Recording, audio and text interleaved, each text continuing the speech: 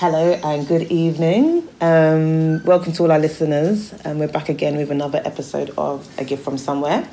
I am your host, Billie McTurnan, and I'm here with my last but certainly not least guest, Nuotama Bodomo, who is a beautiful artist, a beautiful thinker. And I'm really excited about this particular episode because I think there's like a nice personal... All of them have been quite personal, but there's an added level of personal to this one. So I'll let Nuotama introduce herself and the piece we're going to be discussing. Okay.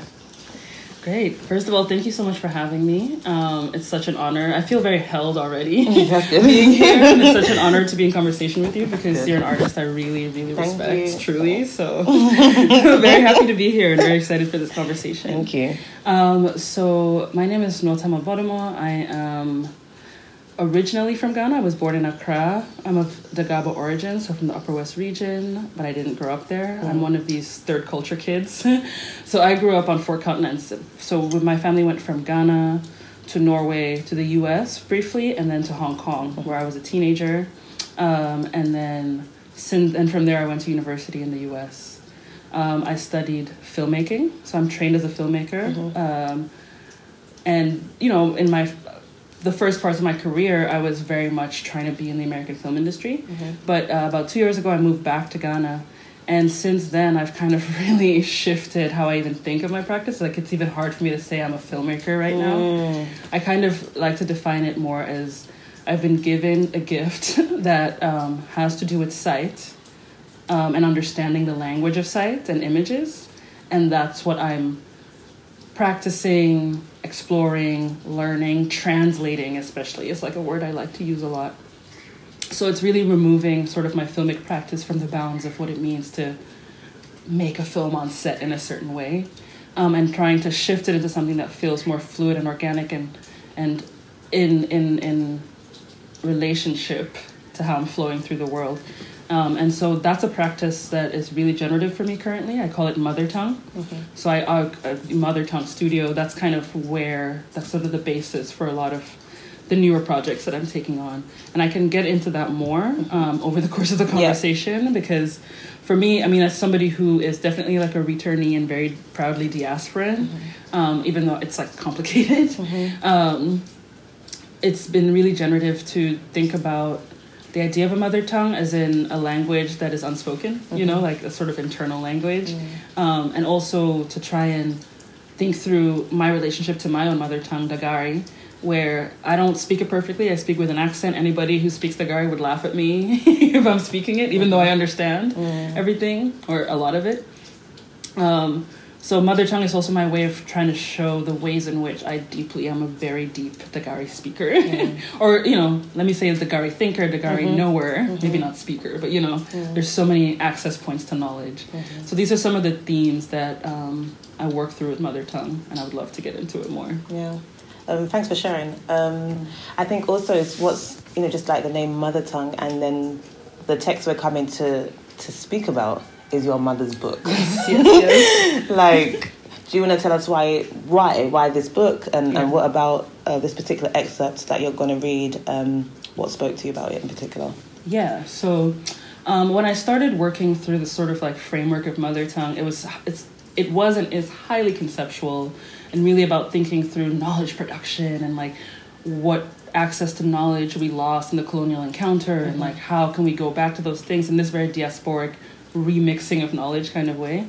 And then, you know, my mom has, since her father died in 1995, has been writing her memoir.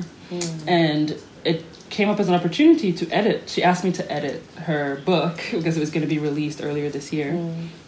And so I went through that process of editing my mother's book. Right. And, you know, there's like a complication, you know, almost in like working with your mother. And I don't mean in a bad way. I just mean that like there's so much emotionality involved in that.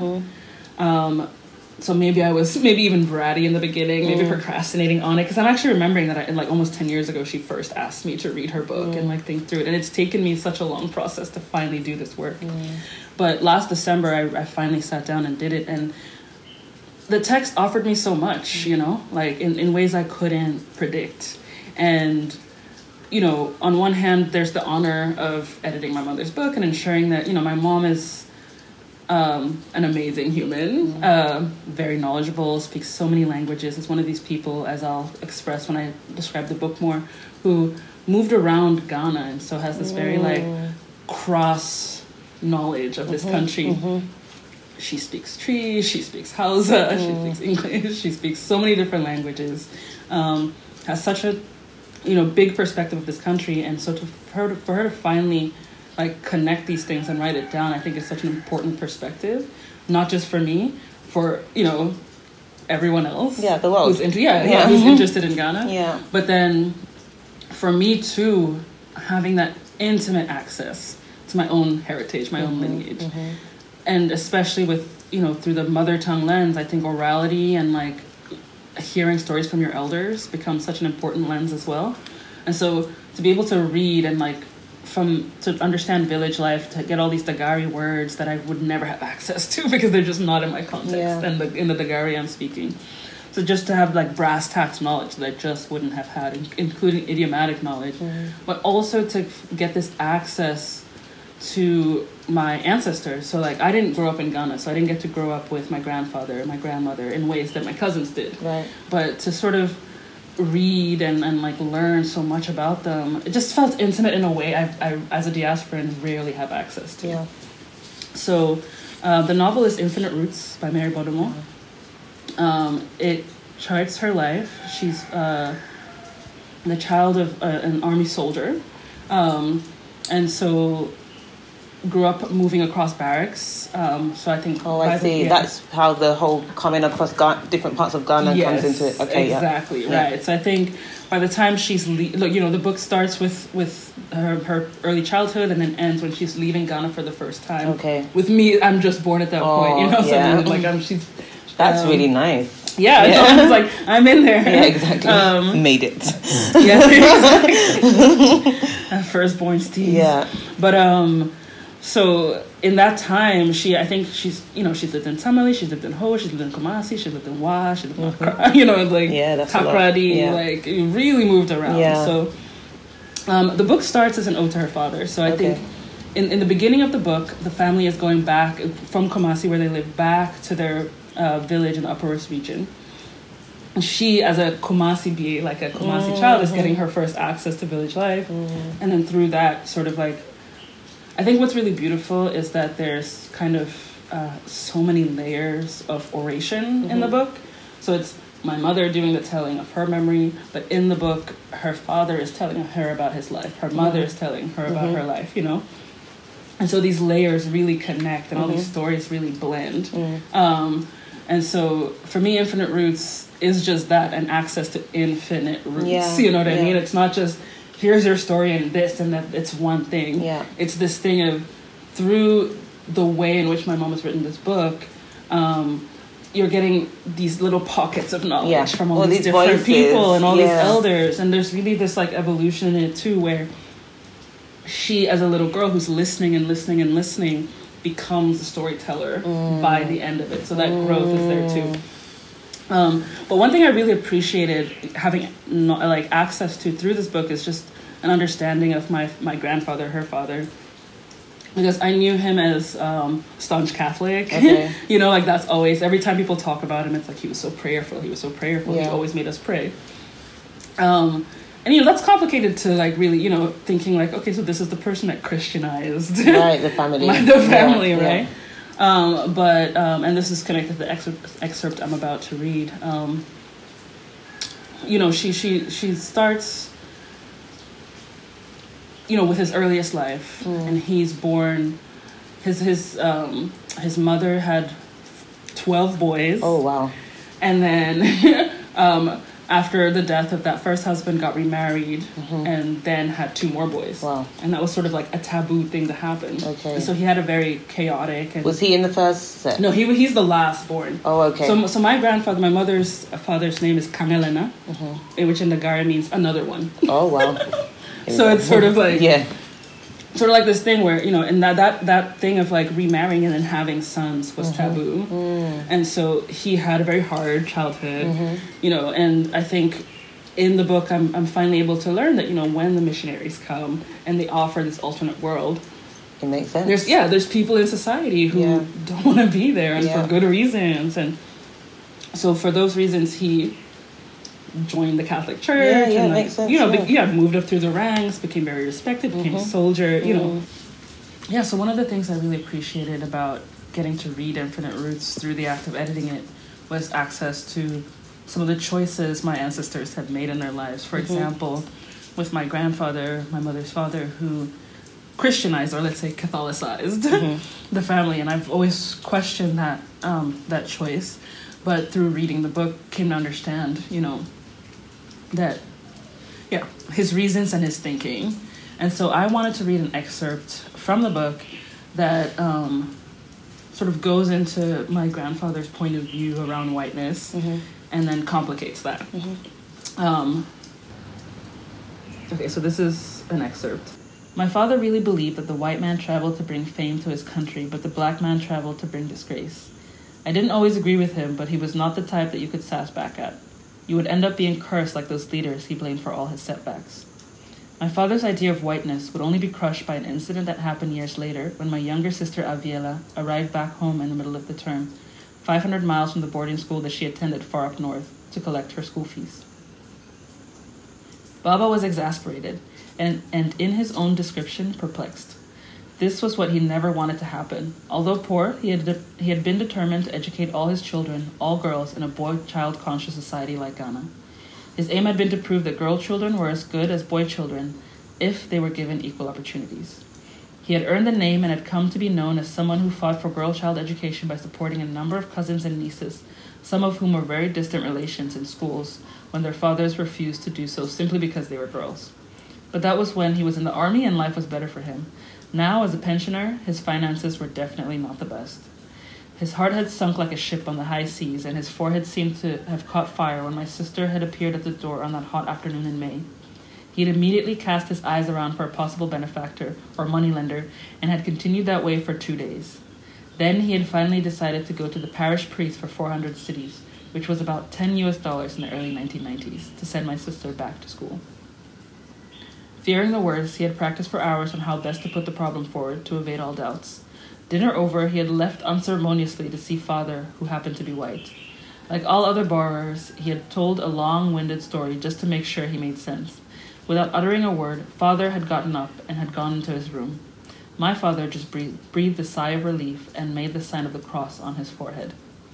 Father returned after 10 minutes, cleared his throat loudly. Just wanted to ask whether you do not have other Dagaba in your community. Baba was dazed. I didn't know where I was, he later said. The man of God continued, I'm here as a priest and not a moneylender. You people think white people pluck money from trees, so you go around concocting stories to get you money from us. I am afraid I do not have any money for you. My father was a catechist in the church. He read the Dagari Gospel on some Sundays, did the collection, visited the sick and the aged, and had recently raised funds for the renovation of the church. He assisted the church in many ways and did not expect father, of all people, who was aware of his contributions and sacrifices to the church, to show him such heartlessness. He got up in disbelief and left feeling very humiliated and hurt to the core. Let's pause here, because I feel like that is a good context to just, we're talking about the 1990s, 40 years after independence, or almost 40 years after independence. And, just hearing about your grandfather or your granddad's like history and how much that would have hurt. Yeah. I think given the abuse he faced from his own community in his childhood, and how whiteness, but also especially the church, had brought him out of that.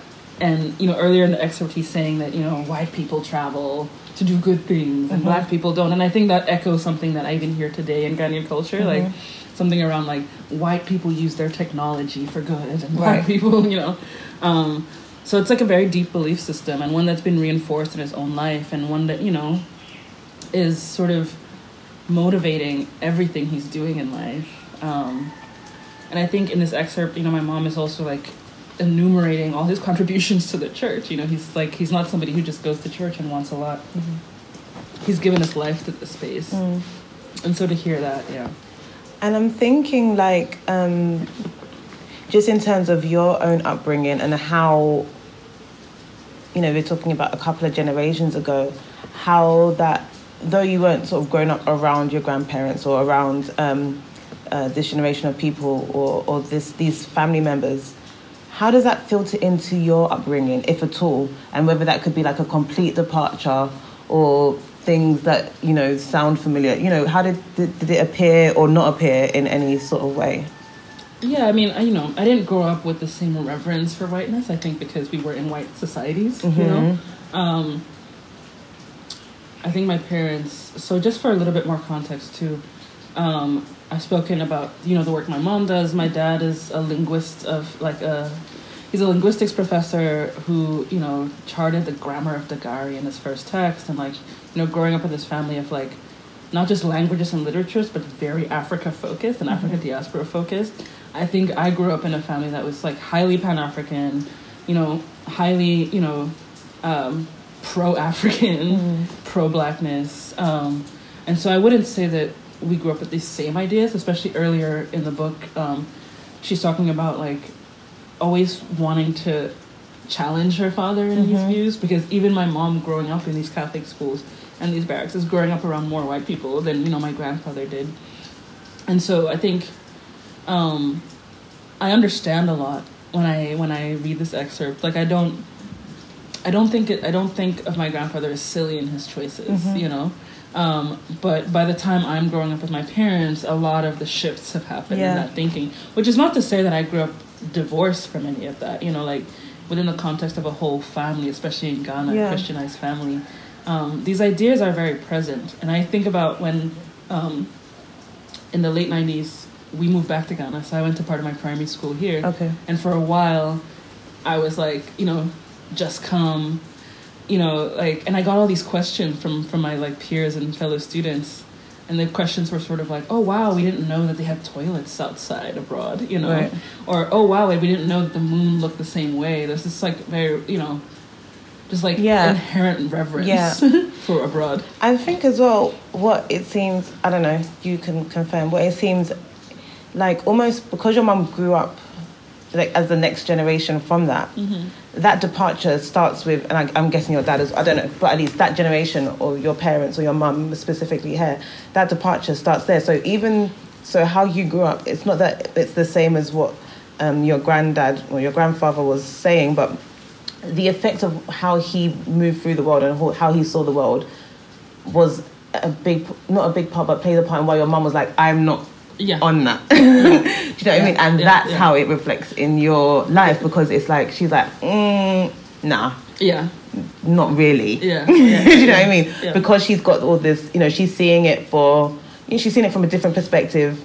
She doesn't have the same history, the same background as him, and so her experience is on a very different. Her relations are very different, and so she responds to that, and so then you guys come up through the way you are, through that response. Do you know what I mean? For sure. And, you know, but you know, this whole context does actually even increase my respect for my grandfather in this way, just because it took him leaving his situation through leveraging that sort of Catholicism, that whiteness. 100%. For my mom to grow up as a Kumasi BA and be in Kumasi and have, you know, in the same way that much as he saw opportunity. Exactly. Hello? Yeah. He needed to take that for the step to happen. 100%. Yeah. Exactly. And I think what it shows as well, it's really not like there's not like a moral position in this kind of situation. It's like, what is best for me and my family? I was treated like not great, you know, shit, maybe by the community or whoever. And this is maybe the case here, but also we can speak to so many other cases, so many other people whose stories maybe are kind of similar.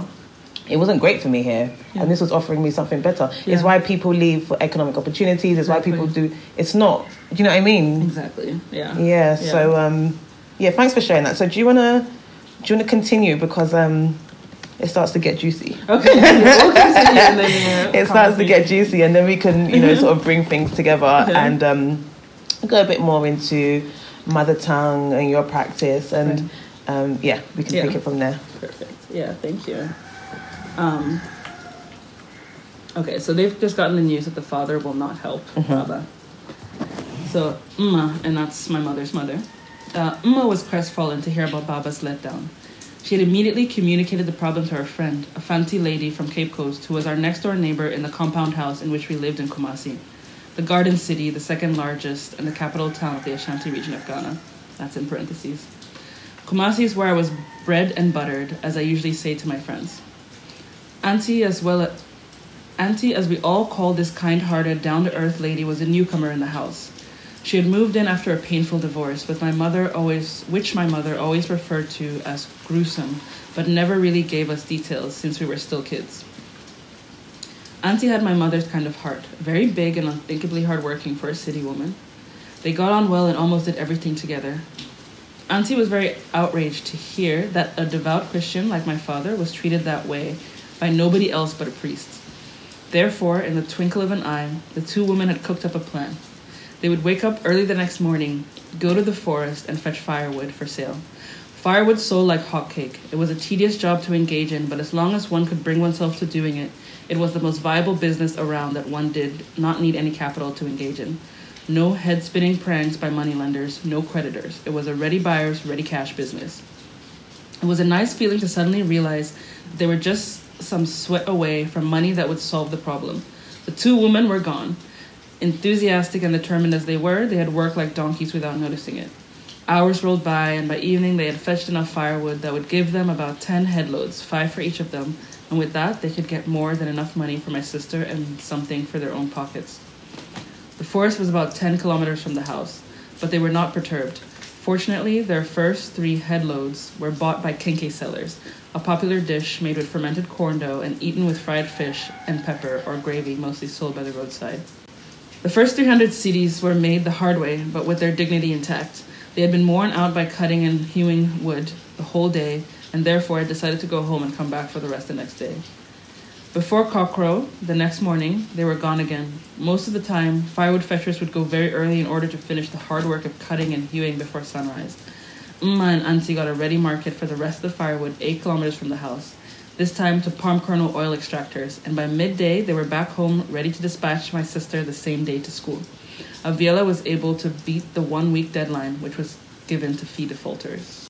I think for me, why this excerpt really stands out to me in the whole book is like, it really just shows the place of women's work. 100%. And women's labor. And I think that, on one hand, in the first part that was written, it's just sort of like, yeah, this father saying, no, what do you think of me? And this is like the space that my grandfather has really put his faith into. Yeah. But then you have and Auntie and that ability to just be on the ground. Think on your feet. And get it done. Get the job done. She needs to go back to school, yeah? Yes. What are we even doing here? And that access and that type of labor and that undergirds everything. Because I think, especially working from a framework of mother tongue, I think that's what I think about a lot is, especially for me, being a Dagao, just like a very patrilineal society, and that heavily privileges masculine power and men. And, I'm not saying this to, like, immediately judge patrilinearity, right? I always want to clarify that it's not coming from a perspective of just completely hating that system or being against it. But I think that one thing that happens is the forgetting of labor that really undergirds everything. And that's what this excerpt really brings forward for me. It's just that, like, sure, my grandfather had a system that he was in that he thought could help him. Yeah. But when it couldn't, there is this type of labor. Yeah. The ability to be on the ground and be in network with people around, the kenke sellers, the palm kernel oils, Yeah, exactly. People like, just being able to access that. And to understand that kind of business and to just get the job done. Do you know what that made me think of when I was reading it? It made me think of, in art spaces, let's say, because we're both in art spaces, it made me think of when, you maybe want to try to get something done for a project. And a lot of times, you've been here for a couple of years now, and maybe you face this, or maybe you'll start to face it even more, probably. Like, funding doesn't always just come like that. And here, there's a lot of thinking on our feet and doing things ourselves. Yeah. And so it really reminded me of that kind of like thinking outside of the box way of having your art practice or having your life practice. It's not even just the art practice, it's a life practice, as we just saw. It's just what the system or what the situation brings in. So it makes you be more innovative, more thoughtful about where money can go, what it can do, and more creative. And I don't even mean creative like, oh, this is a very creative piece of work. I mean just like more thoughtfully creative. That you don't necessarily get. I don't know. I mean, because I've also, my practice has mostly been based when I've been in this part, like, kind of thing. So I don't know exactly how it is. You know, I know a lot of friends that I do have, like, if I don't get this grant, how am I going to do this project? Do the project, bro. Do you know what I mean? No, I hear that. You got to do the project. And it also made me think of that, like, this kind of, interestingly enough, like you mentioned, your grandfather did go through that more... if I could say Western system, even though it was in Ghana, it was like that kind of more Western system of like, this is how it, you do this, and then you get your pension, do that kind of thing. Whereas your mum and auntie, your grandmother and auntie, the neighbour, were just sort of like, but what's going on here? What's our situation? Kind of thing. Do you want to speak? Is there anything you want to say towards that? Yeah, I mean, I think I definitely connected to that type of creativity that gets the job done, and you work from nothing and you create something. I also kind of, when I link the two, sort of like the art world work that you mentioned, but also what I read in the excerpt is like, sometimes I get sad about how that kind of work gets forgotten. Like when you're standing, with your prizes, when you're standing with your awards, when your name is in lights, it's easy to say, especially I in Ghana especially get this thing of like, oh, she's American, she's in America, it's so easy, And I think that a lot of the work, the kind of labor that we're bringing up right now, just gets lost sometimes when you're lauded, or when the naming comes and the prizes come and the sort of recognition comes. And, similarly, I think with like when Wiyaala goes back to school and she graduates and we're bringing people to like congratulate. I've experienced this because part of my practice is based in Tamale. So I live in Tamale sometimes. And, you'll be at an event and the person who's put it on will have his parents there. And it'll be like, let's bring out the father. And we all clap for him. And it's like, the father did this, And meanwhile, the mothers. And the mothers. And it's sort of like to the side. And I think, it's not to belittle the work of the father, but it's to also uplift the work of the mother. Exactly. And then to understand them as like, it's equal creators of this human, and work. Like it's not like it's beyond just being a creator of the human. It's like I've also worked. It's just a different kind of work. That forgotten labor. But like that thing of forgotten labor and what is unsaid and the underpinnings and things like that are really huge for me when I think through like mother tongue. And as I said, it's sort of like a language that is unspoken and sort of the under language. And I think as somebody who works in images, which has a lot to do with like, if you're thinking about language, the unsaid, because it's always show don't tell. That's like a sort of like thing you always hear in film school. Show don't tell. And like when I said, I'm operating from a gift that is site based, that I'm kind of now translating, from what I'm, maybe calling something ancestral, and translating that into like the context of like the contemporary modern world today. It's a lot of things that are unspoken and unsaid, and I think because of that haven't really been are still unseen, and that's kind of what I'm trying to work through. Sort of like both the forgotten, but also the thing that wants to remain unspoken. If that makes sense. Yeah, I think I get you. So I'm just like connecting it to this work that we speak about that Ma and Auntie were doing that is not often seen or recognised, and showing that, like bringing that out, and putting it front and center, kind of thing. So let's talk a bit more about mother tongue and how some of your interests kind of like unfold there in terms of if I can say film practice. Feel free. Still proud about film, but just it reminds me a bit of like we spoke about this earlier in the year. We touched on it earlier in the year. When we were in WOW, and how you were thinking beyond the limits of filmmaking, and how I've been thinking beyond or trying to it's always an attempt anyway, isn't it? It's never a final destination, but an attempt to think beyond the limits of writing and bookmaking and what a book, how books are made and what a book should look like. Maybe you can like speak to that element of your practice. Yeah. Yes.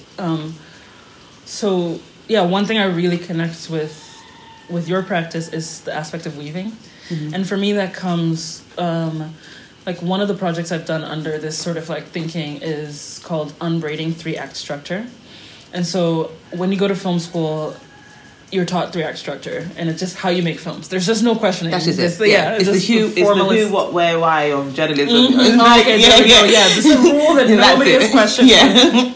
And it gets crazy though, because these structures come from like Greek playwriting in whatever century that is far gone. Which made sense then, maybe. It did, but also like film was invented in the late 19th century, like and then became the kind of art form it is like later than that. And so I just feel like every other aspect of filmic technology has changed. The cameras are not the same.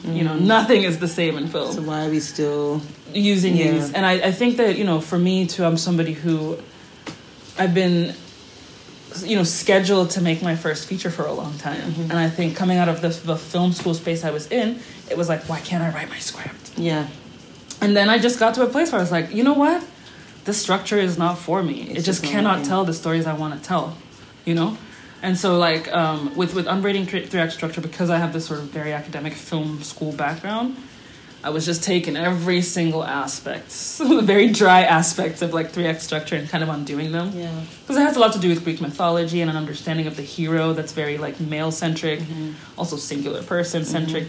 So already it's just sort of like, we have to undo it even at that level. Also, it's like an idea that stories are propulsive and people's actions lead to destinations. And I think especially when you like put it in, I don't want to be too general, but when you put it in an African context, you can already question that, the idea that this action will lead to that, and it's like propulsive in this way, and somebody is gets what they want, and it's a comedy. It's just these just at their base. So a lot of that work is just trying to undo that using the sort of conceptual framework of unbraiding your hair after you've had it braided for some time. And so I was kind of in that work just thinking, okay, so now the scalp is open. The braid is undone. I've unbraided 3-act structure. What other structures are there to now think about how to write a film? And for me, what came to me was like kente weaving and like looking at it kind of almost pictorially, because I know that like kente has meaning, like the colors mean things, and like it denotes certain stature and who it was woven for. So I that is very the material meaning. There's meaning in the material for sure. Itself, But just for this thought experiment, I was like, let me just look at the structure of these patterns. Like just the visual, exactly, as it were. Right? Because it's always like stripe, stripe, side stripe, stripe, side stripe. Like, what if these were scene by scene? Because, in film, we also have something called a beat board. Okay. Where you can put all your scenes onto cue cards and lay them out. And then you see these color changes and act changes and things like that. So just seeing a kente cloth with a sort of beat board. And just, like, reading that and what kind of structures come out of that. So I feel like this sort of work is, like, very at the basis of the way I'm thinking. And why, breaking free of how we're educated and something like the sort of pedagogical like structures and what you call it like hegemonies, and finding something else, because I just think even some like really like classic African stories, like I use the example of Things Fall Apart and Okonkwo, where it's like that's known across the world. I don't want to use 3-act structure to tell a Okonkwo story if I'm going to make a movie of Things Fall Apart. I'm going to need to see your version. I'm going to have to put that out there. Give me this chance. I'll do it. No, I just feel like for me it's so much more about the like existential crisis. It's not like a beginning, middle, and end in the same way. I don't think that can really speak to like the crushing shift that he's dealing with in that book, You know what, Sorry. That is so interesting, because we read that story, we love that story, it's done so much, it's fantastic and wonderfully written. But there's something else there. Even if you just use the script as it were, but made a film, you can visually do a whole lot. It's layers. I mean, I think novels very naturally aren't in this kind of 3-act structure. No. I think there's like, so much of my practice is so anti-text and I hate the written word, but I'm actually a literature geek. Unbeknownst to most people at this stage of my life. But like, so I think novel writing just so naturally flows in a way where you can like go into pockets and 100% and just do this other part. I think that's what I really like. Yeah. And I think actually this work, so for the listeners, we're currently in my studio and I'm like, anyway, not even say anything before the people that are doing the show and I'll be like, what do you mean you're not even done yet? But anyway, so what this work is, if I can just quickly do this is it, what it is, going off into different pockets, but let me just do it anyway. What this work is it's text from an essay I wrote a few years ago, which, funnily enough, I was thinking so cinematically about as I was writing it, if you see what I mean. Like, it was very visual for me. In the end, when it got printed, when it was published, rather, the editors did their own thing and made it their own thing, which was like a crushing disappointment to me. But I needed the money to pay for my MFA. So I was like, it is what it is. I had to charge it to the game, do you know what I mean? But just thinking about how writing can really, like, and that was part of my thing, and we'll speak about the journalism as well, but that was part of my thing, like, why does it have to fit into this structure? Like, why can't I talk about this person, then go here, and then come back, and, like, why not? Because that's how it happens in real life, actually. Yeah. Do you know what I mean? Yeah, for sure. Anyway, I just wanted to draw a little parallel there. I probably made you lose your... No, the parallels are deeply there between that's part of why I'm so excited to be here, I think even just like, I don't know, I think the way that you work too just brings it out of this context that, I think sometimes you can translate in a way that makes it feel like it has to make sense in the same way in both languages. Yeah. But I feel like the way that you're working with weaving and undoing text becomes something completely different, but it's still has meaning and structure and like profundity to it. You know? I'm glad you can see that, because that's really the attempt, as I say, that I'm trying to make of it. And I was when we were at the festival in Wa, and I was watching the video as you're kind of describing now, with the reading of the Kente cloth, and I think there was also one from Nigeria. I forgot which one. Yeah. And it was so beautiful because there was also like a sonic. You brought in like this also sonic vibe. I'm like, okay, we out here. There's a freedom in getting up. I don't know if you feel this too in your work, but like there's just a new freedom. I feel completely, and I feel like just. That's first off. That's why undoing was such an important pre-framework. Like, I don't know if I should bring this into this, but I in Kwame Nkrumah's Conscientism, he starts the book by like going through Western philosophy and like being like this. And I'm like, why does he have to do this? This is Kwame Nkrumah. Like, I don't really want to hear. But I feel like by doing that, he sort of lets people know, like, listen, I know my stuff. It's not from nowhere. I know. Yeah. And I'm putting it aside. I'm now starting. And I think that ability to now just like start anew is such a free space. And so what you're referencing is like, in order to read these kente cloths that I mentioned, or the Asha, it wasn't just like from text or from story structure. It came as like sounds and rhythms first, and that's from where I was like now coming up with these stories. That's a really important. I didn't plan to do that. Like, I really just opened myself up to a certain kind of channeling, and I feel like even channeling is such an important concept for me as I think through creative practice right now. And I think with mother tongue too, like I'm like very proudly diasporan. But what that means is that people can question left and right and all day how much I really know my culture. Your authenticity, your so-called authenticity. Exactly. And I think things like this enable me to also stand up and be proud and say, no, this is how much. I know. And it's like, yes, I can't say like every single word in the Gari. Like when my also the thing about that bothers me is that we would lean towards some kind of essentialism. Just to make sure I'm saying it right, which is dangerous as far as I'm concerned. My personal opinion, let me even say. I think because there's no one way. There's nobody in this Ghana or in this world that is the perfect embodiment of that culture. It doesn't exist. It's not there. Culture moves, traditions change, things. And so even the idea of like, but you know what I mean? It's like, no.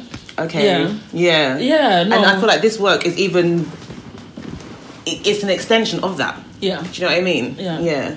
For sure. Like, I think that, we have to give space. I think one thing that happens so often, too, when we think about, like, what is ancestral, what is traditional, what is indigenous, is we keep it stuck in some sort of pre-colonial world. And I don't like that, because, like, there's still indigeneity operating in our contemporary world. And growing right and now. newly forming. So we have to give that space. Yeah. I think that if any, say, traditional language is going to be in this century, there has to be space. Like, I do come from a family of, like, linguists and language teachers. Yeah. And so there is validity to correctness and, like, sketching grammars and doing that work and, like, ensuring that, like, the language is in the literature in a certain way. I respect that. 100. But I also, as you said, cultures grow, cultures shift. It's supposed to all be there. Everything is supposed to be present. It's not supposed to be just that thing. It's supposed to be everything. Exactly. Yeah. And one thing that makes me really adamant about this kind of other knowledge is that we really have to work through the problem of literacy, especially because a lot of our languages weren't written down in a certain way. So there's the work to do of writing those languages down, and maybe what romanizing them, is that what it's called? Yeah, I think so. Yeah. Beautiful word. Yeah. But I also think that, to me, images are a way to kind of jump over text. Yeah. And because images, I think, also speak to orality, So it's almost like with images, with filmmaking, you can jump over that barrier of text if you respect that knowledge of images and sound. How do you see Infinite Roots, like, visually, as you've been reading it, or as you had been reading it? What was sort of coming up for you, if anything? Yeah. One way I'll say it, structurally, I think that, because there's so many chapters to this book and there's so many layers, and, like, the roots are infinite. Like, there's just all these little corners. And for me, I've for a long time been this is like another angle on Mother Tongue, but I've been for a long time been very interested in the specific programming schedule of the telenovela in Ghana. So, like, 8 p.m. Monday to Thursday, you're just following this story again and again and again. I love how it gathers people, but I love who it specifically gathers.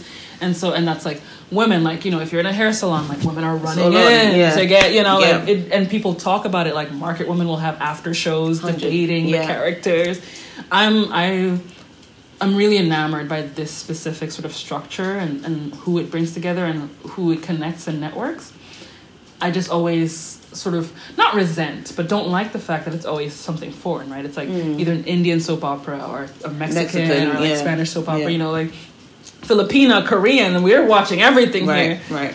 I don't think I think Infinite Roots would be wonderful in that kind of context. Yeah. But, just also access to, like, Ghanaian stories in that kind of context, and to, like, be able to, like, really talk through characters in that way. But I visually, I see Infinite Roots as very multi-layered, I think that, for me, intimacy is what I really appreciate in this novel, historical intimacy, and that's something that has become really important to me, because a lot of stories that I want to adapt or, like, research, or histories that I want to research and create into, like, a film, they come from the desire to, like, create historical intimacies. So for the longest time, I've been researching a movie called Afronauts. It's about a space program that happened in Zambia in the 1960s. These are big histories. It was the Zambian independence movement. We're following freedom fighters, ex-soldiers. It's that classic African independence story of people went and fought in wars. They were promised land. They came back. They didn't get it. And then they rebelled. And then, so very big histories. But the ability to sort of see the intimacies of that and who was there. And in Afronauts, it's specifically the way, once again, women's work undergirded everything. Because when I was researching with, the previous freedom fighters, I would ask, like, so what were the women doing? Yeah. And they were cooking and cleaning. You're talking to a certain kind of, like, macho, masculinized man.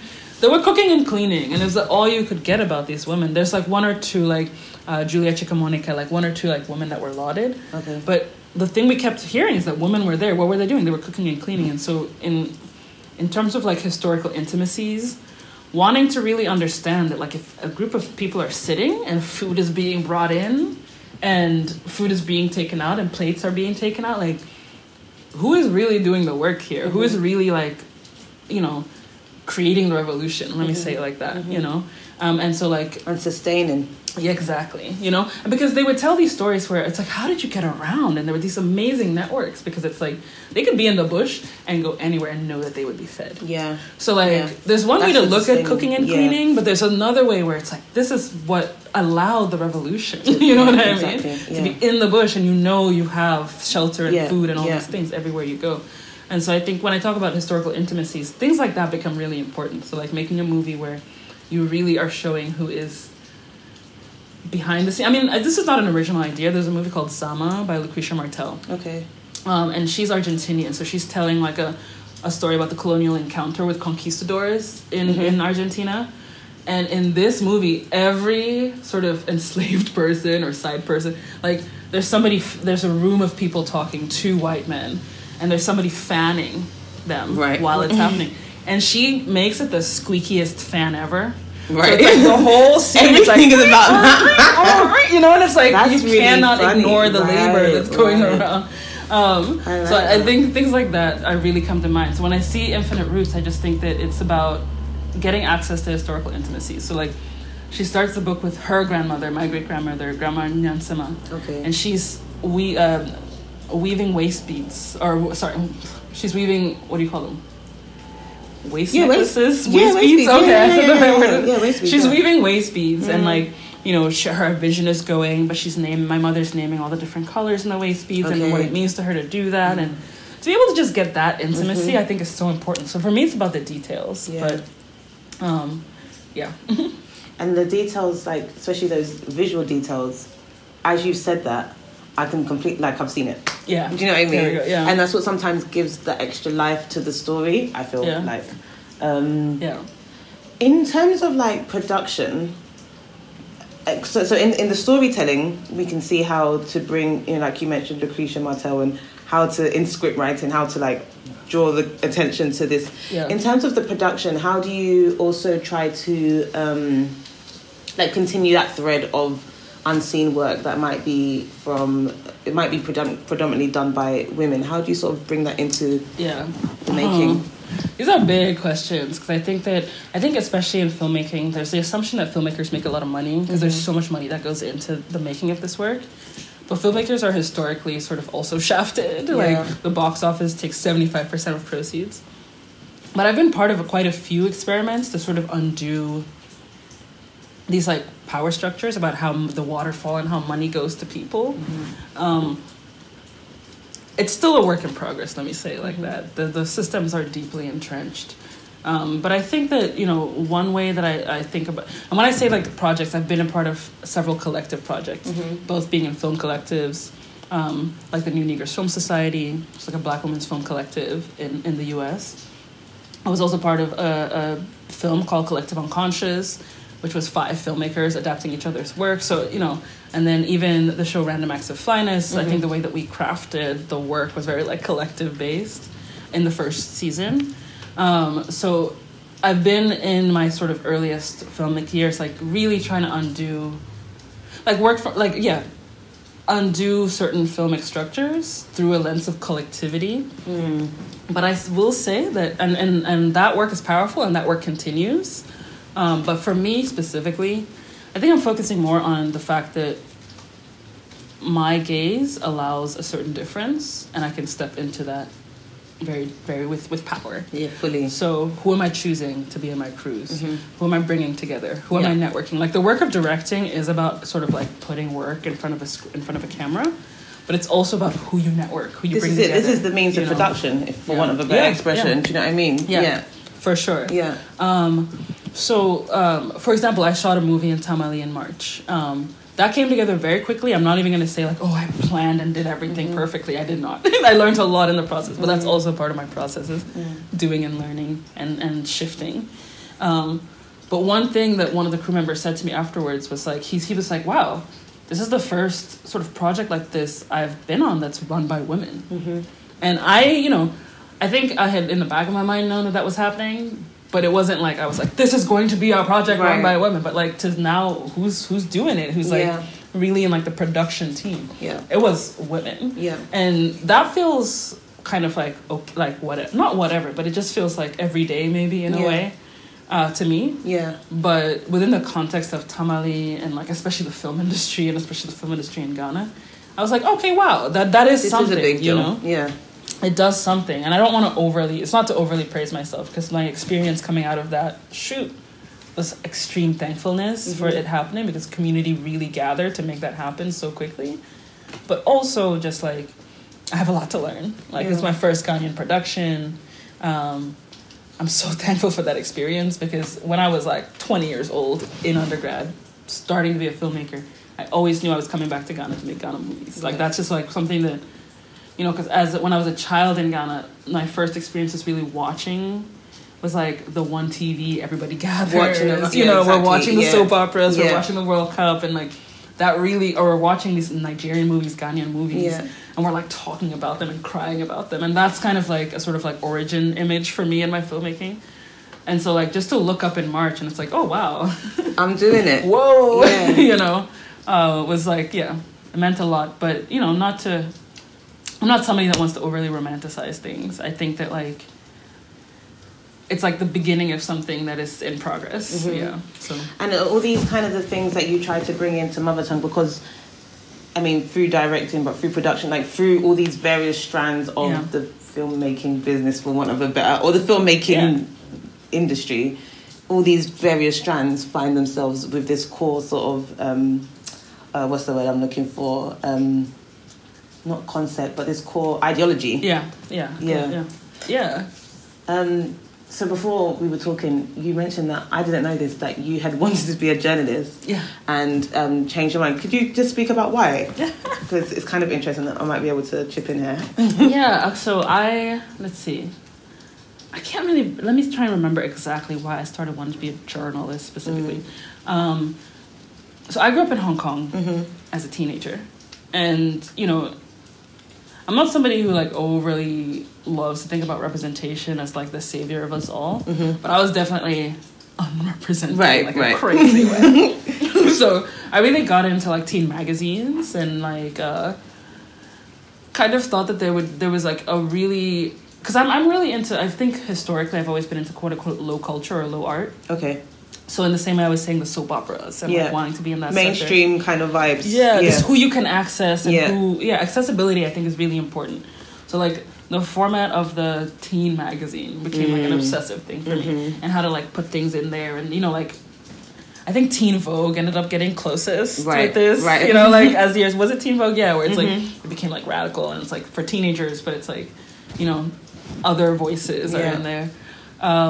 So that was kind of like, I just thought I was going to be the editor-in-chief of like some teen magazine in New York, just like living my best like... I feel like I've seen this film. Yeah, I know. Like romantic comedy vibes. I'm so fly, you know. And so that was sort of like why journalism for me. Yeah. But yeah, I went to university, I joined the school newspaper, and it was, you know, a very specific set of power struggles and power dynamics that if you don't really want to be in that, you're not going to find yourself there. Yeah. And I found a new accessibility through filmmaking. So I think the funny thing for me with the journalism is that going back to Infinite Roots and like, you know, just Infinite Roots and also Mother Tongue and the voices of the unseen or unheard or you know, not too spoken about voices. I think that was what it was for me, and not even what it was. I guess it still is. But when I was practicing more in that kind of field, was like, okay, but whose stories are not being told? And kind of goes a bit back to representation, to be fair. Yeah. Like, what stories are we not hearing? Whose stories are not being told? And that kind of thing. And I guess that was what, I mean, I actually ended up getting into it for, essentially. It came out in different ways, and, you know, I took various paths. And, but yeah, that idea, and I think that still sits at the core of this, I'm pointing now, this practice. Like, what other stories? Yeah. Do you know what I mean? Yeah. What other ways of telling? Yeah. You know, kind of thing. So it was interesting, Yeah, other ways of telling. I think that, I don't know, I really connect to that, because I think for me it was just sort of sitting with the loss, maybe, of like I want to say the colonial encounter, but like when you really think about what we've lost in terms of access to knowledge through the colonial encounter and through how educational systems were formed and how knowledge is even thought about and knowledge production it even is right now. Like, we just lose so much of, like, who we were and who we could have been. If this, you know, and I don't want to get too stuck in the if it didn't happen. I kind of want to be like, we went through it. So where are we going now kind of thing, But I just think that is the basis that gives the freedom, like when you're telling another story, when you're accessing another knowledge. I think you have the prerogative of a freedom. To, like, operate in other ways. And it's necessary. I think a lot of people don't really... Sometimes I feel like when I speak like this, it gets heard in so many different ways. Like, oh, she's Afrocentric. Right. But if somebody went to Austria to study, like, Mozart, you know, like, for 10 years, you'd be like, wow. Like, you know, that's real knowledge. That's, like, a PhD. But when you start talking in this way, people call it Afrocentric. You know, that's in just in that way. Yeah, because I just see it as, like... Because I think that this can be applied across... I feel like we're given... across the globe, you know, we're given this, or we're following this system that is really it's not working. And this is a global thing. It's not working for the people, for the majority of people for whom think it's even working for them. Do you know what I mean? Exactly. So it's not even like, it doesn't even end at it doesn't even end with racial politics or colonial histories and stuff. Like it's like very present. Like today, there's an issue, guys. And I mean, sorry, there's several issues today. There are several issues for all of us in varying degrees. Some of them come with colonial. In fact, all of them come with colonial encounters, one way or the other. Like, do you know what I mean? Imperialism, one way or the other, whichever side of the encounter or experience you and your family's history might be, one way or the other is there. But even like economically, class-based, inside countries that maybe are even just pure, it's just white people, but in that class-based, there's still issues. Like, it doesn't just end with, because, you know, I'm coming from this place and you're coming from that place, this is why I need to... No, we all need to, like, dash away these structures. You know what I mean? Because, like, if you're coming from a background ancestrally, let's say, that's, like, European or you're American or English or whatever... I mean ancestrally, like everything just has that lineage and it's like revered by the whole world. That's too much of a head start. We have to undo this. Like, it's too much of a head start for other people. But I also feel like as you're speaking, one thing I don't speak Tree, but one thing I understand it very vaguely. But one thing I really love about Tree is that people give a lot of lip service to how hard it is to speak English. Like, people will be like, oh, bro, who idiot. Like, you know, like, like I have to speak English all day. I'm tired. The English is coming again. Oh, my God. It's like so much labor to speak English. And I love that. Like, you know, I get, especially when I'm in Kumasi, it's like people are laughing at me all the time. But I love it. They don't know that I'm like, I'm on your side. I can't speak the language. I'm bringing English. But no, I agree. Like, why would you ever speak English in this country? You know? But I love that just because it's like, it just highlights this thing of like, you've already shifted people away from how they're constructing their lives and constructing their knowledge if you're asking them to speak English. You know, it's like you almost can't. Or like, what I also love is like, you know, WhatsApp has brought back like the culture of like voice notes. And that changes literacy and communication so much in a beautiful way, because I think, you know, so many times people are like, oh, texting, I just can't text as much as you're texting. Like, because I can send a long ass text. But like, people are just like, no, if I'm going to express myself, I need to do it in the voice notes, you know? These are like minute forms of like other knowledge, or even breaking away from some of these like knowledge systems that have been enforced. That I want to come back to, because you mentioned before about like knowledge productions and things that we lost and things that we can bring back and such. And I want to go to English because I feel like people in the world don't take as much ownership over English as they should. It's not your language anymore, bro. Do you know what I mean? I hear that. Ghanaian English is full and thriving. I hear that. It is a language. I hear that. Forget that other one that they think that you have to speak like that. Undo it. Your one is good. Do you know what I mean? We know what you're saying. You're saying the this thing, or we know we get it. Do you understand? And it's kind of like it's here now. I'm not saying that it's because it's a particular kind of English that is revered, but the English that we have is fantastic. No, I hear you. It expresses things so well. And I think that like, I'm not even like raised in Ghana, but you'll hear me using Ghanaian English terms because like they express it so much. Yeah, I know what you're talking about. Yeah, exactly. Yeah.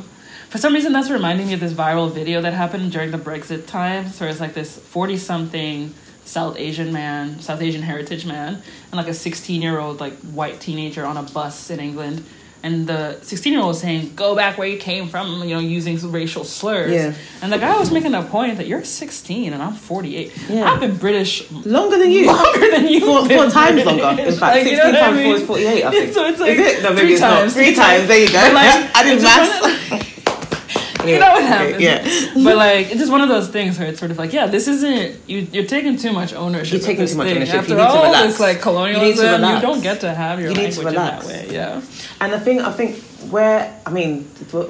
going to just end up going to 5,000 different places. Good.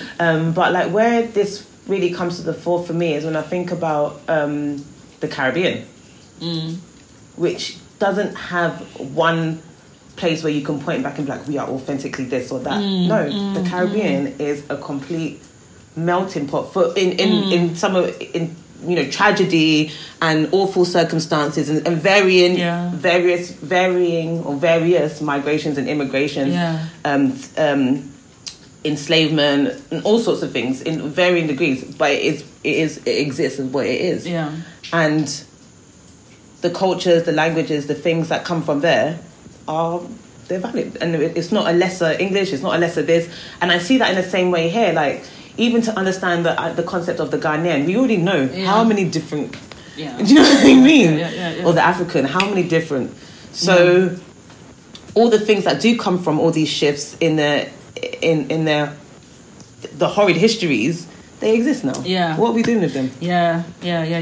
I love that point that you're making. Yeah. And I think earlier I was saying like, sometimes we overdo this thing of like the indigenous is the original or the like the Caribbean, because I guess I will admit that like I sometimes have these moments where I'm like, wow, the Caribbean needs to be so much deeper or so much more a part of my thinking, especially when I talk about global blackness, because sometimes I sit and I think like from like Frantz Fanon to Aimé Césaire, it's like so much of like the thinking of like global black thought is coming from that place, but also these ideas of like who the indigenous people of these islands were and are they there anymore, and when you like bring in all of that and like it's a great point. What all of these encounters have brought, because they're not just African, right, exactly. And they're not just European. I mean, it is, and it's not in this exoticized hybrid or it's not that too, because it's not that because racial politics exists, and it's not this we're all gonna be, I don't mean this at all. That's not what I mean, so I want to be very clear about that. But the fact that we are who we are now, and who we are is as valid as who our ancestors were, basically, for sure. But also like incorporating the histories that we want to undo sometimes when we can't forget them. Yeah, you can't. You cannot, because this violence has made me, and you're going to hear about it. Yeah. And you're gonna. I'm not gonna not talk about it. Because this violence, the violence that you brought here or whatever, all of those things. Yeah. It's also who I am. So I can't even get rid of it. No, exactly. I can't not talk about it because it's inside me. There we go. Yeah. It's part of everything. Yeah.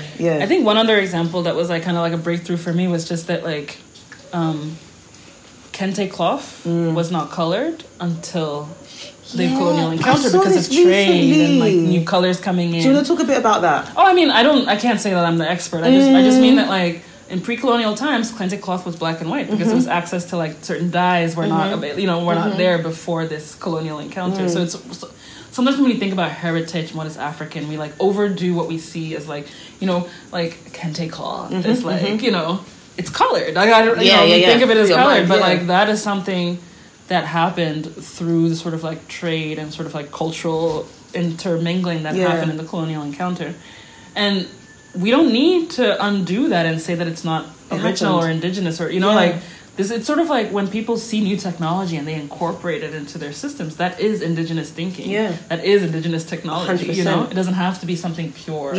So. And also trade and things were happening aside colonialism, like other lives were being lived outside of that Yeah, do you know what I mean? Specific encounters we think about, like the colonial master. Yeah, and the colonial there were so many other lives, so many other realities. Seen, unseen. No, do you know what I mean? I mean, just talking about other stories, other lives, other what's to the side. What else is going on, kind of thing? Like, how do we? And again, it's there. No one's trying to erase it, and it's just like, but what? Like, how do we get a broader view? Yeah. Like, what else? It's like what we're saying. Like, I'm not saying that having the oral. What do you say? The Romanizing. Oh, like there's the work of like Romanizing a language or making it text based, even if it wasn't. Important work. Let's bring this work forward. Yes. What other work? What are you doing? Exactly. What are you good at? You know what I mean? Exactly. Yeah. So many other accesses. So many. Because I think for me, like I said, I feel like I used to say anti-text, but I'm like actually a lit nerd. But it's just this thing of like, in our current understanding of general understanding of knowledge, we just privilege text too much. So much. You know, the reading, the certain kind of reading. You know, because I see, people say watch images, but I'm also like, we read images. You know what I mean? Like, there's so much active thinking that goes on. Just even the language, too. It's like, you're just sitting back and watching is how we think of images. Yeah. You know what I mean? Yeah. Versus, like, the active viewing that happens. Yeah, it makes it sound like it's a passive kind of relationship. Yeah. But it's very active. Yeah. You're bringing something. You're bringing your own life histories, experiences, socializations to the image. Plus, it's also like just in our daily... I feel like in daily life, there's so much about... You're looking at somebody saying, like, like, there's one example, like, if I was, like, meeting with some guy, and he was one of these extremely macho men, and we're talking about a possible, like, video we're going to do together, and I showed a reference, and it had pink in it. He was like, I hate pink. I hate the color pink. I can't do any pink. And I'm looking at this guy, and he's wearing, like, a salmon-colored shirt. And I'm just like, this is... so, like, I feel like these are the things that I love. I mean, you could probably write that in a text-based way. Yeah. But I just love the image for this. It's just like, there's what people say, and then there's the unsaids. Yeah. And they're mingling at the same time, and you're always in real life reading people in this way. Definitely. Like, who people say they are, or how and then they do. Behavior is. Exactly. Then what they do. I think that's as well, like, with the work, it's the same thing like you. I love text, I love to read, I love all of that kind of stuff. Yeah. But, as we say, sometimes you got to kill your darlings. Bring something else through and let's see what else. Because this work makes me write differently now. Yeah, I love that. Yeah. Do you know what I mean? And so now it is bringing through, even inside the form, as it were, that I was... it's not even I'm trying to move away from, but the form I'm trying to expand. Yeah. I am writing differently now. Yeah. So how else are we thinking differently? Like, do you know what I mean? Like, outside of these artistic practices and stuff, like when we're bringing it into our life. Yeah. You mentioned, like, with the production and how you're doing certain different things and stuff. Yeah. How we bring it into, like, our daily interactions. Like, how are we also undoing? Yeah. Yeah. On a day-to-day. Because we're not doing art 24/7. Yeah. Do you know what I mean? On a day-to-day, we're just being. Yeah. How is that coming through? No, I like this point that you're making, because I feel like that there's something... I think when I was being educated, the act of making work is sometimes called, like, writing or creating in a way that's very, like, self-focused. Like, my work, you know? But I feel like the deepest creative shift for me is this concept of channeling. And I think that's this thing of, like, when you're talking about just being and just moving, and just, for me, I think a lot of it, and I want to kind of, I don't know if I need to give a disclaimer, because I don't want it to sound, I'm such an Aquarius, so I think that I'm, like, very aware that, like, I don't want it to sound like I'm self-important or it's just about me. Yeah. Because so much of my work has been like, undo the self. But I do think that actually right now it's so much about, like, really trusting the collection of who I am and the collection of who I've been and my perspective and the way my body moves in the world. Because I'm very aware of that part, especially as somebody who holds a camera and has been given the skill to understand holding a camera and especially directing several people around a camera, but to also be in a visibly female body. That is something that cannot be understated. Yeah. I think, especially when you're talking about it on some sort of, like, ancestral channeling for it to be chosen in this way. Yeah. But I think that channeling becomes really important, because I think it's just about trusting, the various convergences of who I am and how that will be shifting and undoing things just by me going and being there.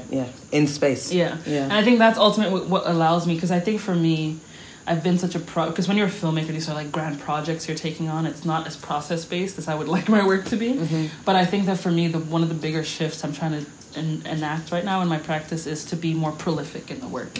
Like just to be like, make the work and move on and create a body of work. And not like, because I've spent 6 to 8 years just like doggedly pursuing making one project that hasn't been made yet, you know? So I just think that for me, that shift is sort of just trusting my creative process, trusting my creative channel, and the fact that it's me, but it's also everything that has made me coming through. That channeling. And operating in that way. I think that to me is like the thing that undoes the westernized thinking around what art making is for me. Because it's not, you know, like, I think it's easy to say westernized, but I think it's very clearly Euro-American to say like, you know, like people are like, you go to film school, find your voice. This is the step, yeah, your voice, like you as an artist, you know, it's you.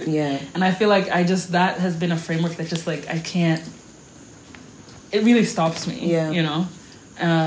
But to think of it as like I'm channeling, and I can call it ancestral, and I think the more and more I clarify myself, the more people understand that I say that not generally. Like it's not just me being like the ancestors. Like I know ancestors is like viral right now. Poor ancestors like leave me, Jerry. What's he wanna do? People keep calling us Laomi, man.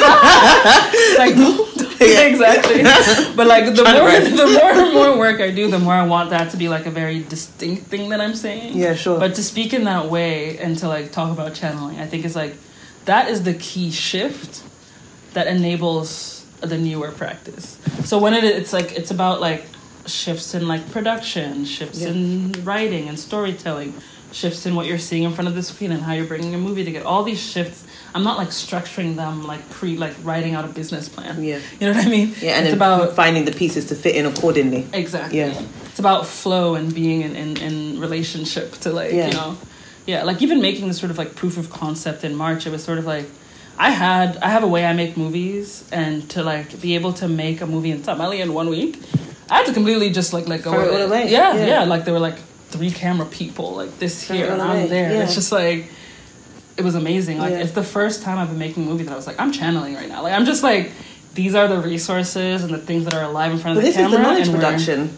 There we go. This is it. So it's like it's not even offhand. It's not even. Is it offhanded? It's not offhanded thing to say. It's like this is how knowledge production actually is existing in 2022. Do you know what I mean? And that channeling because the information or the knowledge hasn't disappeared. It's not gone anywhere. It's still around.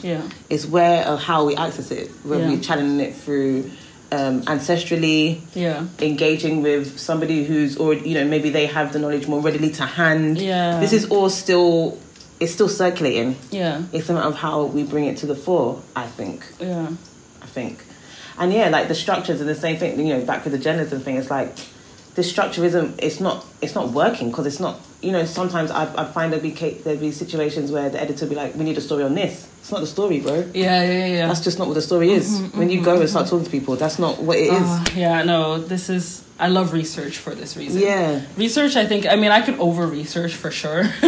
But this is exactly research. It's like, you have an idea and you go and you start and you shift according to what you meet and what's alive, and you have to have that freedom to move and be, 100%. Like you were saying, creating by being and being in flow, listening to what people are actually talking about or saying or feeling or whatever. You know what I mean? And what they're saying and then what they're doing.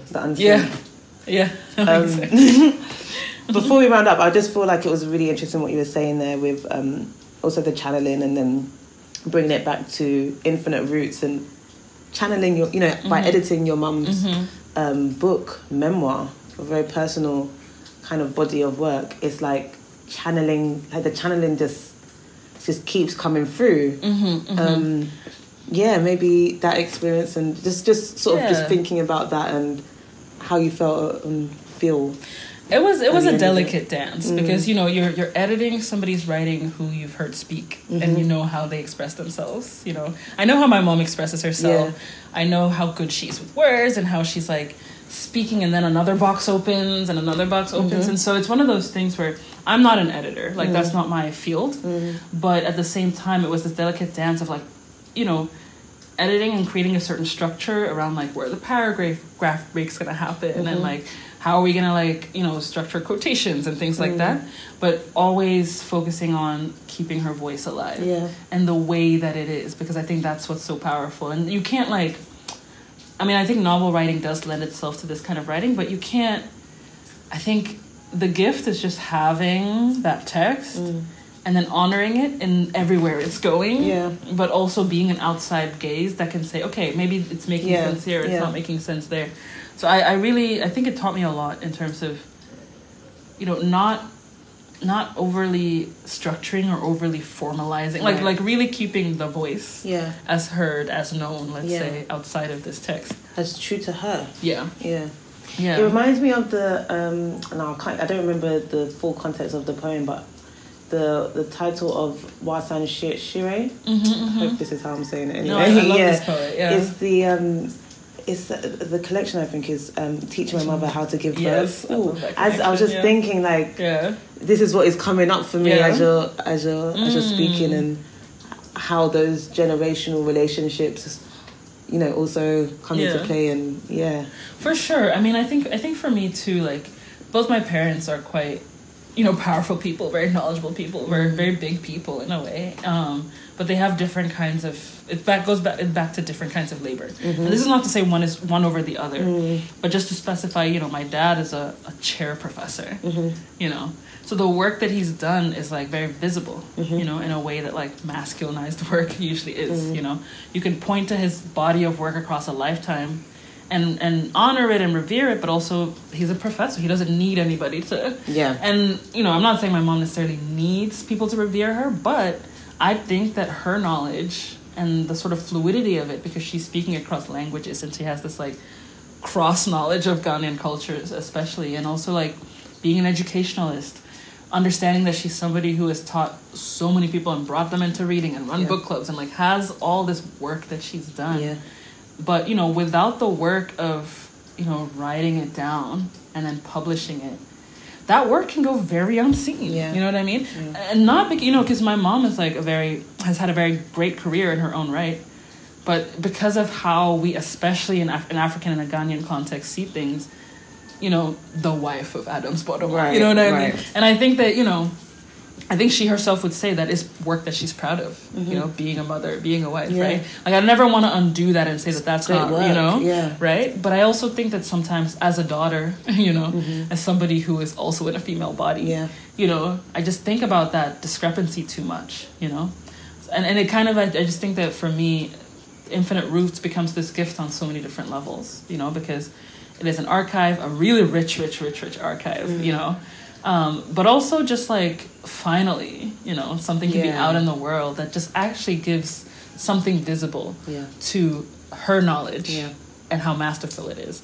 And I think it's really important to me because all these people and a lot of mothers will say they're not doing it for the clout. And I myself will do a lot of things for other people and not want it to be like in light and in name or whatever. Like, I don't need people to shout from the mountaintops that I did something.